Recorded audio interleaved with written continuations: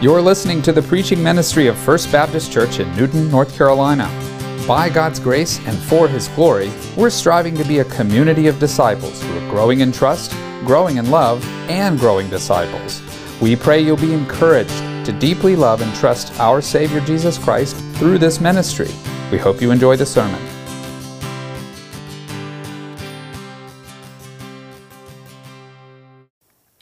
Every time I get to teach the Bible, I really have two goals. And the first is that I want to find and study and then proclaim to you the truth that God is revealing in whatever text that we're studying. And I have two questions in my mind always as I'm thinking about this. What does this text mean?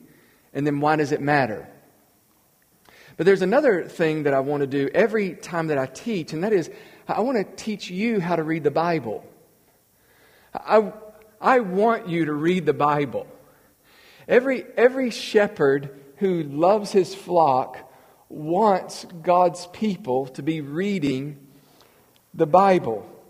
And my goal is every week to appeal to you, not necessarily directly with words, but by example, for you not just to read it and then close a book and then check it off, did my Bible today, but that you would read the text and then that you would think about the text with the expectation that the Holy Spirit is going to be at work speaking His text. So you listening to the voice of the Holy Spirit through His Word, and that you'd be rolling it over in your mind, thinking about what God is doing in your circumstances, in your life, and how He's speaking into your life, whatever is going on. It's just good for us to be reminded that this book is alive.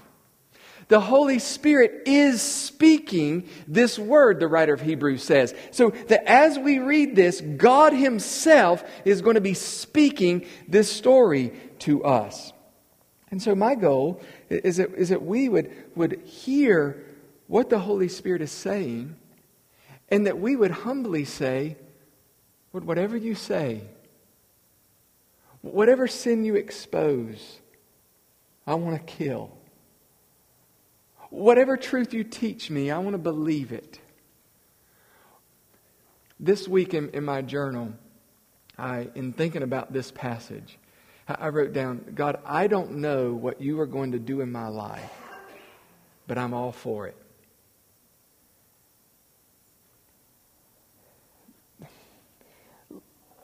My goal this morning is simplicity.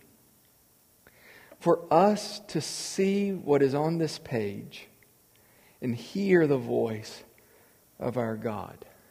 So let's pray, and then let's go to the text.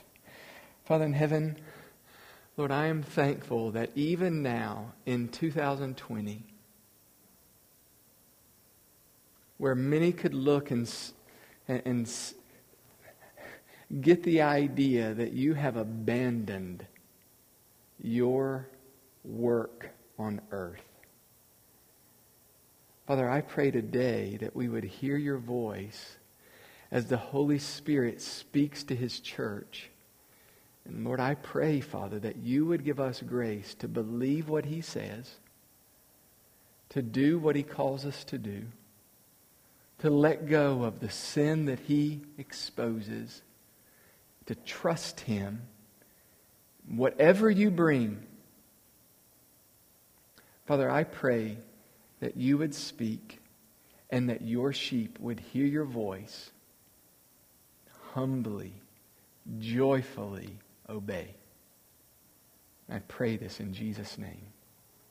Amen. We have been studying through the book of Genesis, and we've spent some time, and we're going to spend a little bit more time on Genesis 16. And so, if you will, open up to this passage. I'm going to read the whole chapter, verses 1 through 16, but we're going to focus today on verses 11 through 16.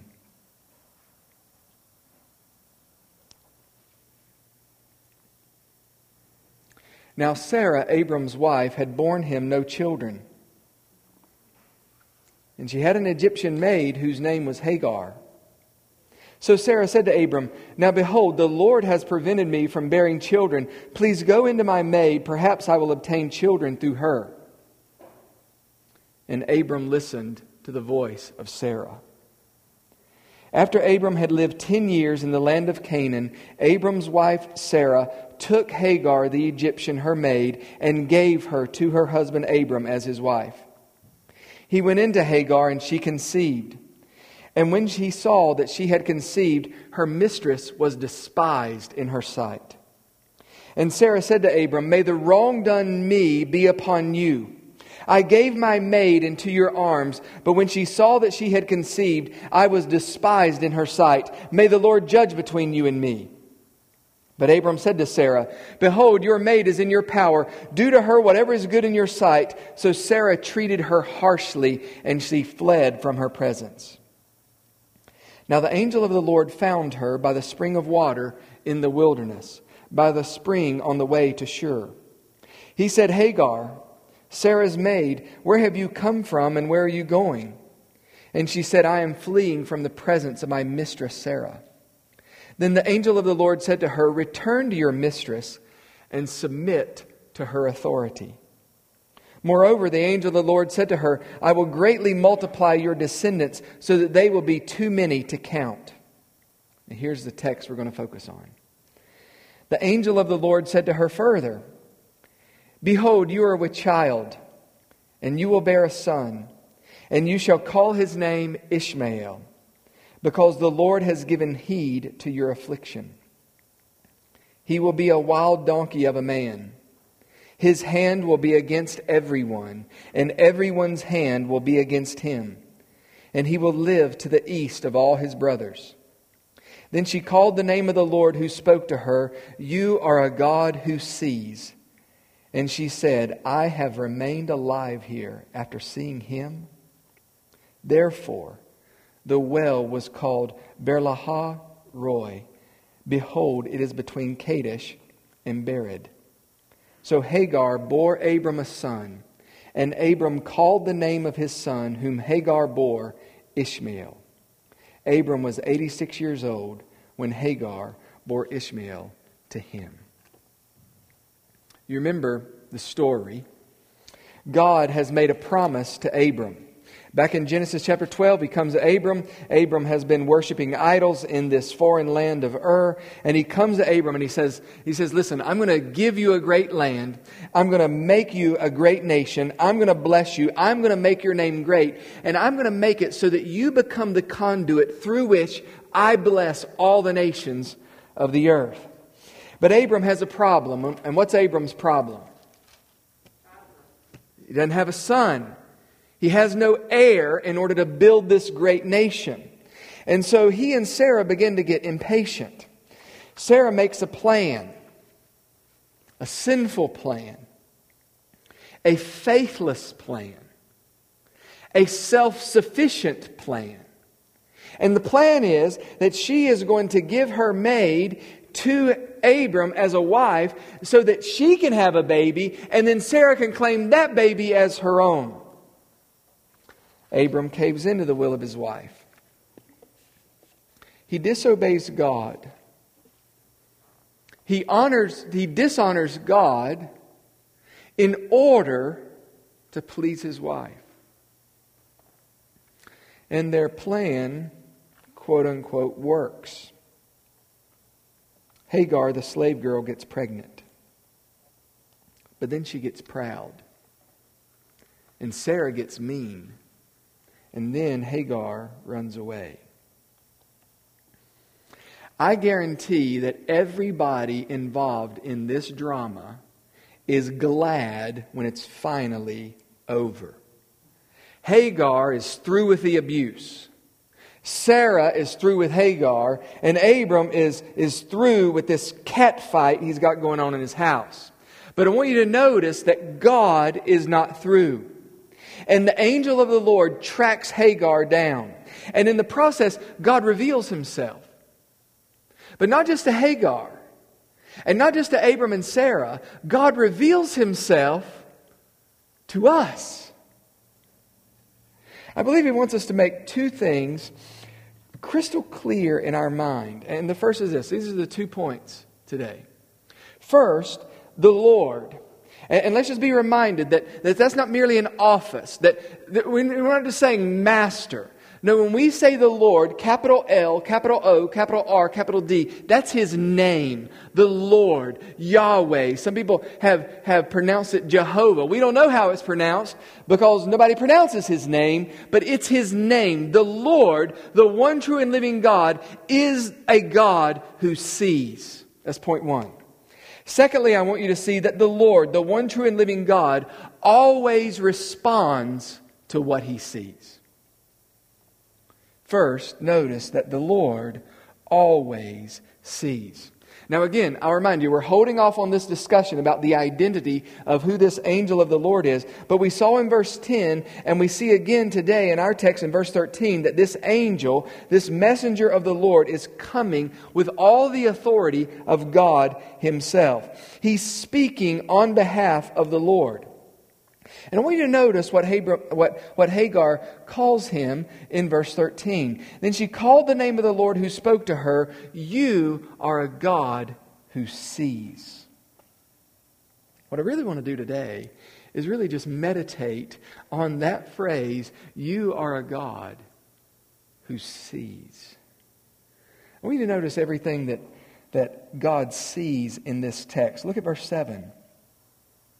Now the angel of the Lord found her by the spring of water in the wilderness, by the spring on the way of Shur. Notice that he knows exactly where to find Hagar. Hagar's trying to run away from God. Which just reminds me as I'm thinking about this text. Here's Hagar. She's an Egyptian, godless Egyptian. She's probably one of the slave girls that Abram received in payment for Pharaoh's marriage to Sarah. From this godless place, and here she is. You imagine she is living with the one who is to be a conduit of the blessing of God on planet Earth, and she runs away from Him. This is just really a side note, but it reminds me, don't you want to live in such a way that godless people don't want to get away from you and therefore away from your God, but who are drawn to your God? Hagar is trying to run away from Abram, trying to run away from God, and maybe she doesn't know it, but she's running away from the conduit of God's blessing to all the earth. She tries to run away. She tries to hide herself, but she's not hidden from the Lord. The Bible says He found her. Look at verse 8. He said, "Hagar, Sarah's maid, where have you come from and where are you going?" And she said, "I'm fleeing from the presence of my mistress, Sarah." Whether she knows the Lord or not, verse 8 is very clear that God knows her personally, by name, and by position. Look at verse 9. And the angel of the Lord said to her, "Return to your mistress and submit yourself to her authority." I want you to notice in this text that God can see right into Hagar's heart. Remember verse 4? Hagar gets pregnant with Abram's baby, and all of a sudden this slave girl gets really proud. Her mistress, her queen, is despised, is belittled in her sight. God can see what is happening in her heart. He can see the pride that is driving her, and so He puts His finger directly on her most tender spot. Look at verse 8. Hagar, Sarah's maid. And then He sends her back to the last place she wants to go, to submit to Sarah's authority. Can you imagine how humbling it would have been to turn around and to go back and to walk up to Abram and Sarah and say, "Your God sent me back at your service"? Look at verse 10. Moreover, the angel of the Lord said to her, "I will greatly multiply your descendants so that they will be too many to count." You see what God knows in verse 10? God knows the future. Do you know how God knows the future? It's not merely that He's watching it from a position of timelessness. God knows the future because God decides the future. He knows. He knows what He's going to do in Hagar's life. Look at verse 11. And the angel of the Lord said to her further, Behold, you are with child, and you will bear a son, and you shall call his name Ishmael, because the Lord has given heed to your affliction. God doesn't need an ultrasound machine.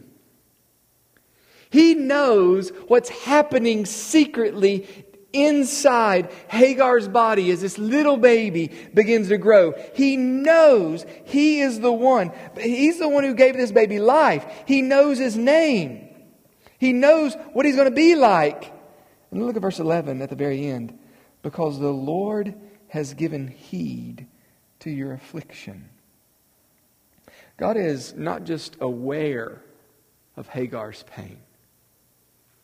God gives heed. He's given ear. He's listened to Hagar's pain. Look at verse 12. He will be a wild donkey of a man. His hand will be against everyone, and everyone's hand will be against him, and he will live to the east of his brothers. God knows this baby. God knows this baby's whole life. God knows this baby's personality.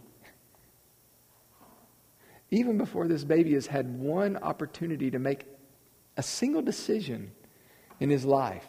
God already knows what he's going to be like, and He knows how people are going to respond to him. You step back, you start thinking about that, and this text is absolutely amazing. I can't help but think of Psalm 139. Let's hold our place in Genesis 16 and flip over to Psalm 139. Here's another great passage for us to meditate on.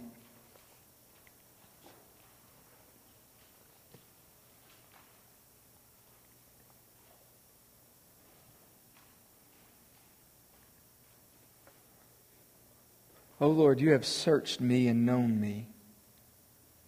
You know when I sit down and when I rise up. You understand my thought from afar. You scrutinize my path and my lying down, and are intimately acquainted with all my ways. Even before there is a word on my tongue, behold, O Lord, you know it all. You have enclosed me behind and before. You laid your hand on me. Such knowledge is too wonderful for me. It is too high. I cannot attain it. Where can I go from your Spirit? Or where can I flee from your presence? If I ascend to heaven, you are there. If I make my bed in Sheol, behold, you are there. If I take the wings of the dawn, if I dwell in the remotest part of the sea, even there your hand will lead me, and your right hand will lay hold of me. If I say, surely the darkness will overwhelm me, and the light around me will be night. Even the darkness is not dark to you, and the night is as bright as the day. Darkness and light are alike to you. For you formed me, you formed my inward parts. You wove me in my mother's womb. I will give thanks to you, for I am fearfully and wonderfully made. Wonderful are your works, and my soul knows it very well. My frame was not hidden from you when I was made in secret and secretly wrought in the depths of the earth. Your eyes have seen my unformed substance, and in your book were written in your book were all written the days that were ordained for me, when as yet there was not one of them. Running away from God. You ever tempted to run away from God? Running away from God is like trying to run away from your own shadow. It's like banging your head against a granite wall. It's like kicking over and over against the tip of an iron spike. Some of you hate that about God. Some of you love that about God. But here's what really matters. It doesn't matter whether you love it or hate it. It's just the way it is. He is. You can't get away from Him. You can't shake Him off. He's a rock that will not be moved. He is a light that will not be extinguished. He is a hand that will not let go. You can tell a lot about your heart by asking yourself the question, do I love that? Or do I hate that? My guess is in verse 9, when He told Hagar to go back to Sarah, she wasn't all that pleased with God's authority. But I want you to notice, by the time we get to verse 13, Hagar loves it.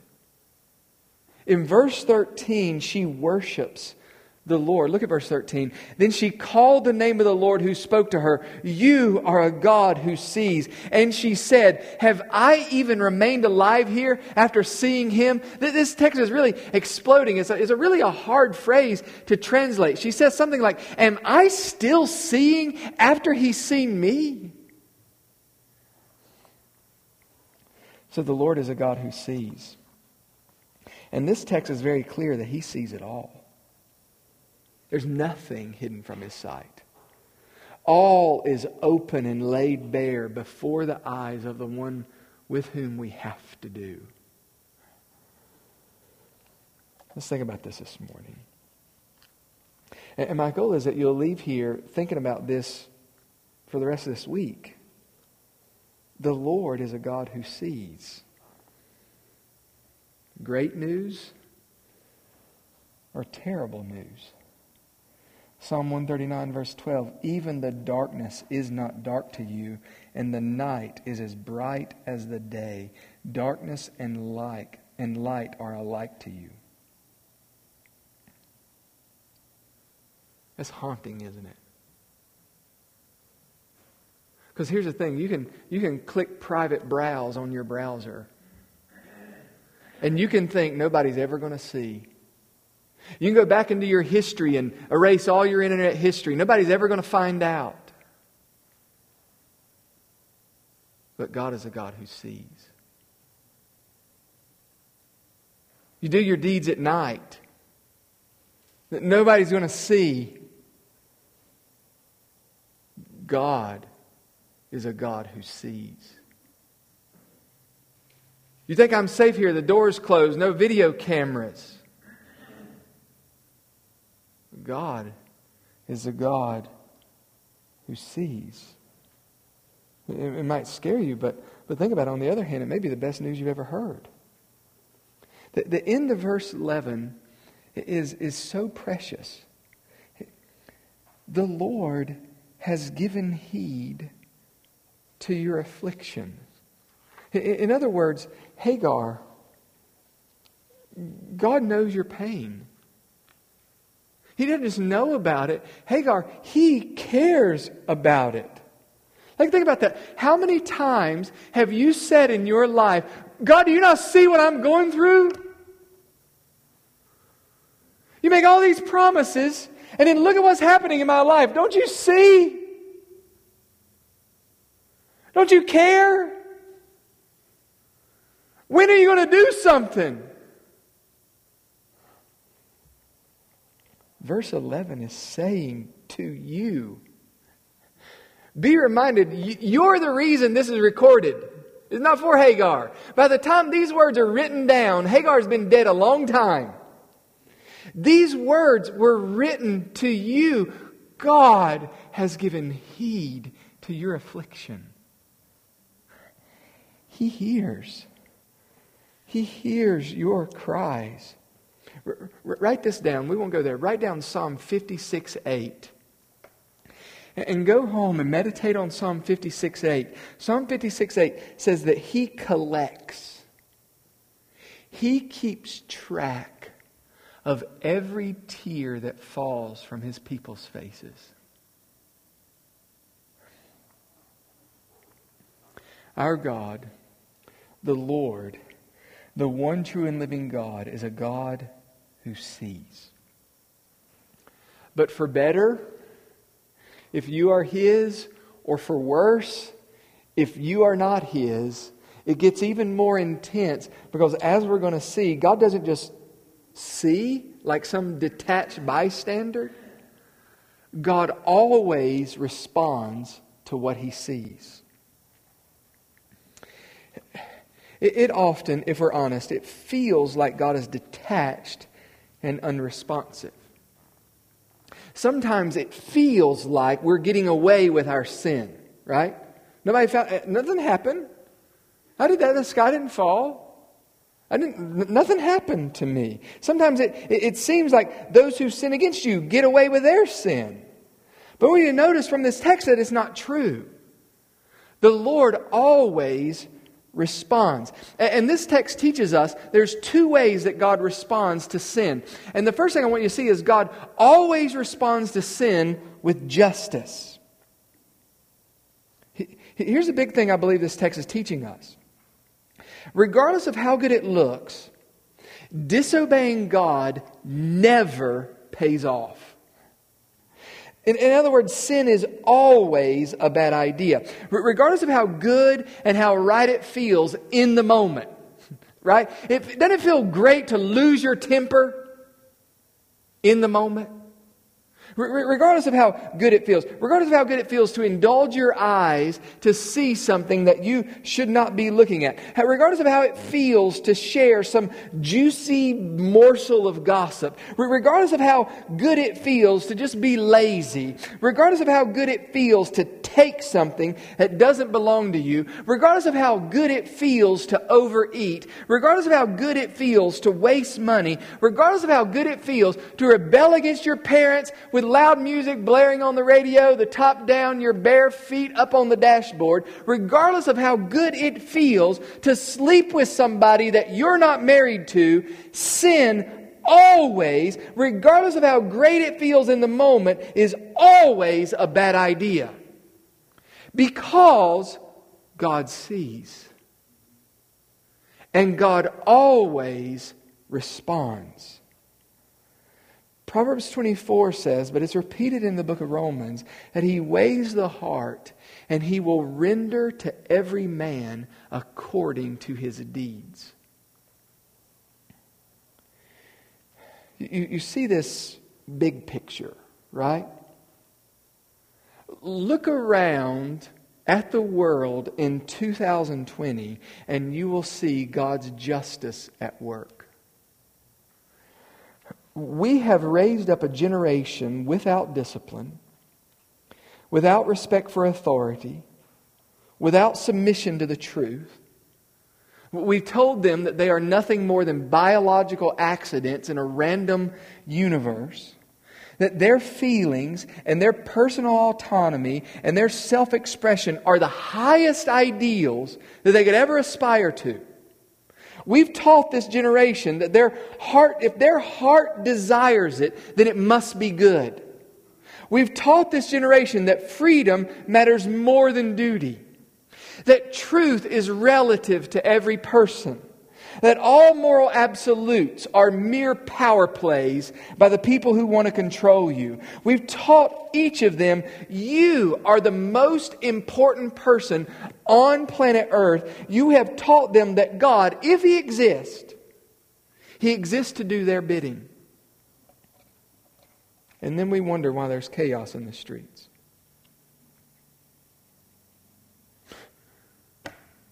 We're just reaping what we've sown.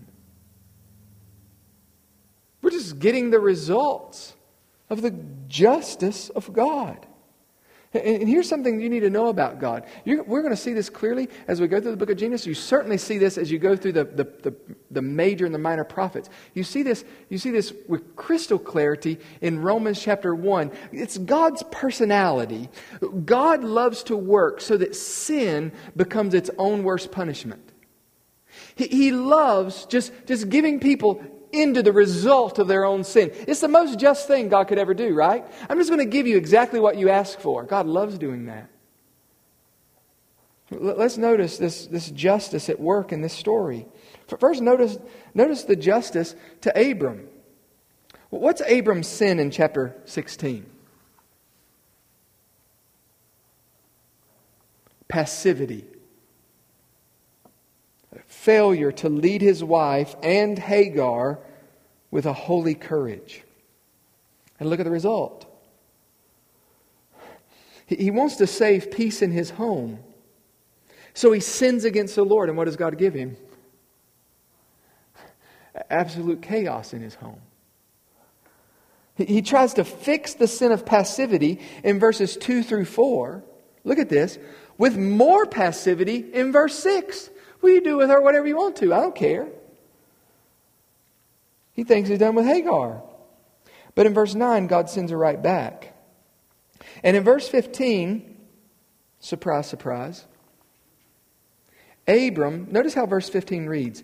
So Abram bore Abram a son. And Abram called his name, the name of his son, whom Hagar bore, Ishmael. Do you see what's emphasized in that text? Abram wants to wash his hands of this boy. But he has to own this boy. He's got to raise this boy. He names this boy. And to make it worse, he's got to live not only with this boy, but also with his wife in the same household. The happy home he tried to have doesn't happen. And Hagar and Sarah continue to have serious problems for at least 14 more years until we get to chapter 21. And then there's something else. Look at chapter 17, verse 20. God is speaking to Abram, and He says, As for Ishmael, I have heard you. Behold, I will bless him, and I will make him fruitful and multiply him exceedingly. He shall become the father of 12 princes, and I will make him a great nation. Do you see the irony in verse 20? Do you see what God is doing? God is giving Abram exactly what Abram wanted, kinda. Everything that Abram was willing to disobey God in order to get. He wants a son who will become the father of 12 princes. Well, Abram, that's what you get. But this son is not going to be a blessing to the nations. This son is going to be a thorn in the side of the nations. Isn't it interesting? Let's think about God's justice toward Sarah and her sin. She tries to use Hagar to get a son. She wants a piece of this promise to Abram, but after using Hagar like a tool, she begins to abuse her. I want you to notice that Sarah gets a double dose of her own medicine. Remind me, where's Hagar from? Egypt. Sarah, the Hebrew, uses and abuses an Egyptian. And when Sarah finally does have a son in verse 21, what happens to his descendants? He gets used and abused by the Egyptians. But there's something else. Sarah oppresses Hagar. And isn't it amazing? What kind of son does God promise Hagar? God promises Hagar a son that will not easily be oppressed. He refuses to be oppressed. Sarah and her descendants are reaping the fruit of her sin. In fact, if you think about it, Sarah and her descendants are still reaping the fruit of Sarah's sin, because Sarah's descendants are still being caused a lot of trouble by Hagar's descendants.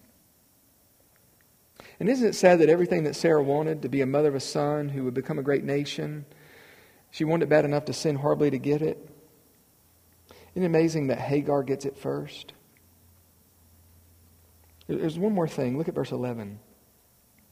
The angel of the Lord said to her further, Behold, you are with child, you will bear a son. You shall call his name Ishmael, because the Lord has given heed to your afflictions. The angel of the Lord named Hagar's son Ishmael. And it literally means God is hearing. God is listening. And this is not like American names. Emma looked up your name. You may not know it, but your name means whole or universal. But when we say Emma, we don't think, oh, whole or universal. If you say my name, Thomas, means twin. But when you call my name, you're not thinking, let me call the twin. Or I looked up Tony's name. Tony's name means triumph. But you don't think about that. But here, his name is literally just the actual words that Hebrews would use to say God hears. So when they call his name, they're literally saying God is hearing. Can you imagine every time Sarah had to say his name, what must have gone through her mind? God is a God who hears. All this time, I should have just realized that God was hearing my affliction. I should have trusted Him. And God heard the abuse that I poured out on Hagar. Let's look at God's justice at work against Hagar's sin. What was her sin? Well, she's fleeing from the one upon who has the blessing of the Lord. He is the one who's going to bless. It's a bad idea always to flee that person. How about her sin in verse 4? Pride. She belittles her queen and she disobeys her queen. Again, there's two responses that I see. Number one, God sends her back. What happens to her pride? She's humbled to go back to Abram and Sarah. And then think about this. Look at what her son is going to be like in verse 12.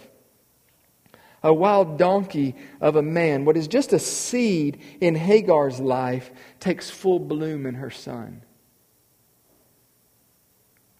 You see the point the author's making? Sin promises you the sky, but it only delivers the wind. Regardless of how good it looks, disobeying God is always a bad idea. God designed it that way. But let me see one more thing before we leave this story. And I hope that you will leave this passage in awe of the infinite wisdom and goodness of God. Everything we've said about God right now so far has been true. But if we close the book right now, you would really leave with a half picture of who He is. I want you to notice that God is the God who sees, and He is the God who responds to justice, but in an absolutely awe-inspiring way, at the exact same time, He's responding with grace. Notice this in the text. The strong arm of the Lord that is able to destroy you if you oppose Him, it is the same arm that will shield you and protect you if you run to Him. God is like a mighty rock, and He will crush you if you oppose Him. But He will be your shelter if you run to Him. The light of God will expose your sin if you try to hide from Him, but it will warm you, and it will cleanse you, and it will encourage you and satisfy you if you walk in it. Be amazed at the grace of God poured out in this story. Let's think about Hagar first. This prideful, disobedient God holds her accountable. But I want you to notice that He doesn't write her off as a worthless slave girl. God pursues her. God Almighty runs after her, and He blesses her. He blesses her son. That's the word that He uses in verse 20 of chapter 17. As for Ishmael, I have heard you. Behold, I will bless him. I will make him fruitful and multiply him exceedingly. Even though I wouldn't want the prophecy of verse 12 to be made about one of my sons, look at this. Hagar's ecstatic. She's excited about the prophecy because, number one, God promises her that this son was not going to be a victim of oppression the way she was. He's going to be a force to be reckoned with. But even more than all that, Hagar, the prideful, disobedient slave girl, has just spoken to God Himself, and she's still alive. It's grace. Think about Abram and Sarah. They are not innocent by a long shot. In fact, I encourage you to go home, read chapter 16, and see if you can find a sliver of anything positive about Abram or Sarah in verse 16. The only thing is in verse 15, Abram seems to be owning his sin. It's the only thing positive said. Nothing even remotely flattering about Sarah. She's faithless, impatient, unbelievably selfish, overbearing, disobedient, irresponsible, prideful, and then to top it all off, she's abusive. Abram, weak, fears his wife more than he fears the Lord, sits back and watch all this takes place, physically participates in a sinful polygamous union. But I want you to notice something. I want you to see something amazing. Look at what God does next. Look at chapter 17, verse 4. As for me, Abram, behold, my covenant is with you. You will be a father of a multitude of nations. No longer shall your name be called Abram, but your name shall be called Abraham. For I have made you the father of a multitude of nations. I will make you exceedingly fruitful, and I will make nations of you, and kings will come from you. I will establish my covenant between me and you, and your descendants after you throughout their generations, for an everlasting covenant, to be God to you and to your descendants after you. I will give to you and to your descendants after you the land of your sojournings, all the land of Canaan, for an everlasting possession, and I will be their God. Look at verse 15. And then the Lord said to Abram, as for Sarah your wife, you shall not call her Sarah, but Sarah shall be her name. And I will bless her, and indeed I will give you a son by her. Then I will bless her, and she shall be the mother of nations. Kings of peoples will come forth from her. Can you hear the voice of the Holy Spirit in this text? Again, this is not for Abram and Sarah. This was written for the people of God. This is written for you. I hope that every single person who woke up this morning with a guilty conscience would hear the voice of the Holy Spirit and stop cowering from God in shame and run to Him in full assurance of faith that where sin has abounded, God is offering grace that abounds all the more. The Holy Spirit is calling to you this morning. There is grace available for sinners. Abundant grace for the guilty this morning. This heart-changing, filthy, past-washing, life-altering grace is overflowing to sinners this morning if you will just believe. Here's why. Because 1,800 years after this encounter with the angel of the Lord, another angel appeared to another young girl. But this time the son that was promised was not a wild donkey of a man, but a lamb. And the plan from the beginning, the Bible actually says the plan from all eternity. The plan was that the fullness of the justice of God would be poured out on Him so that you would get to have the fullness of the grace of God poured out on you. So where does that leave us? And here's the answer. It leaves us with only two choices. You have two choices this morning. The first is, you can hear all this and you can harden your heart and you can keep trying to satisfy yourself with your sin, with these temporary pleasures that sin offers. But God sees. And He always responds. And He'll respond with justice. And the sin that tastes so good in the moment will end up with like rocks in your mouth. He promises that justice will be served and you will get exactly what you deserved. Or, today, you can see that He's a God who sees. He's a God who cares. In fact, He's a God who bleeds. And you can willingly hand over absolute control of your life to Him. Two choices. Think about what the cross of Jesus Christ proves. It proves that He sees. He saw you in all of your sin. You know what the cross proves? As the perfect Son of God is nailed to a cross, drowning in His own blood, calling out, my God, why have you forsaken me?" He's seen all of your sin.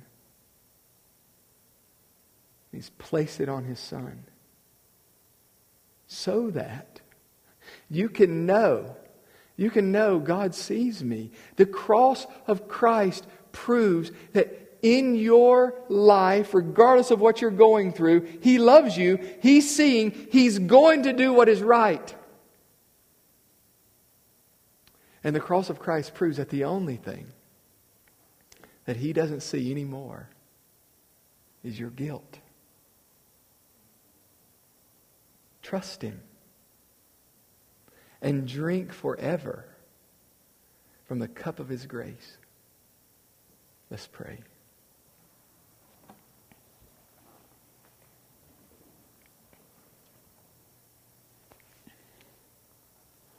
Father in heaven, we're thankful that this seems so strange for us to say this. But we are thankful that all this happened. That we might know that You are a God who sees.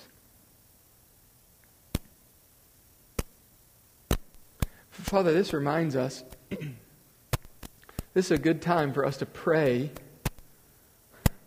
for all the Muslim people of the world. That You would bring them to faith and forgiveness in Your Son Jesus. That they might run to the Son of Abraham and be made Yours. Father, we pray for every single one of us. God, I pray that You would so work that we would not be tricked by the fleeting, temporary pleasures of sin, but that we would trust the God who sees and who bleeds, that He might forgive. God, I pray that You would work, that we would trust in that forgiveness through Your Son and live lives of joy and obedience. I pray this in Jesus' name. Amen.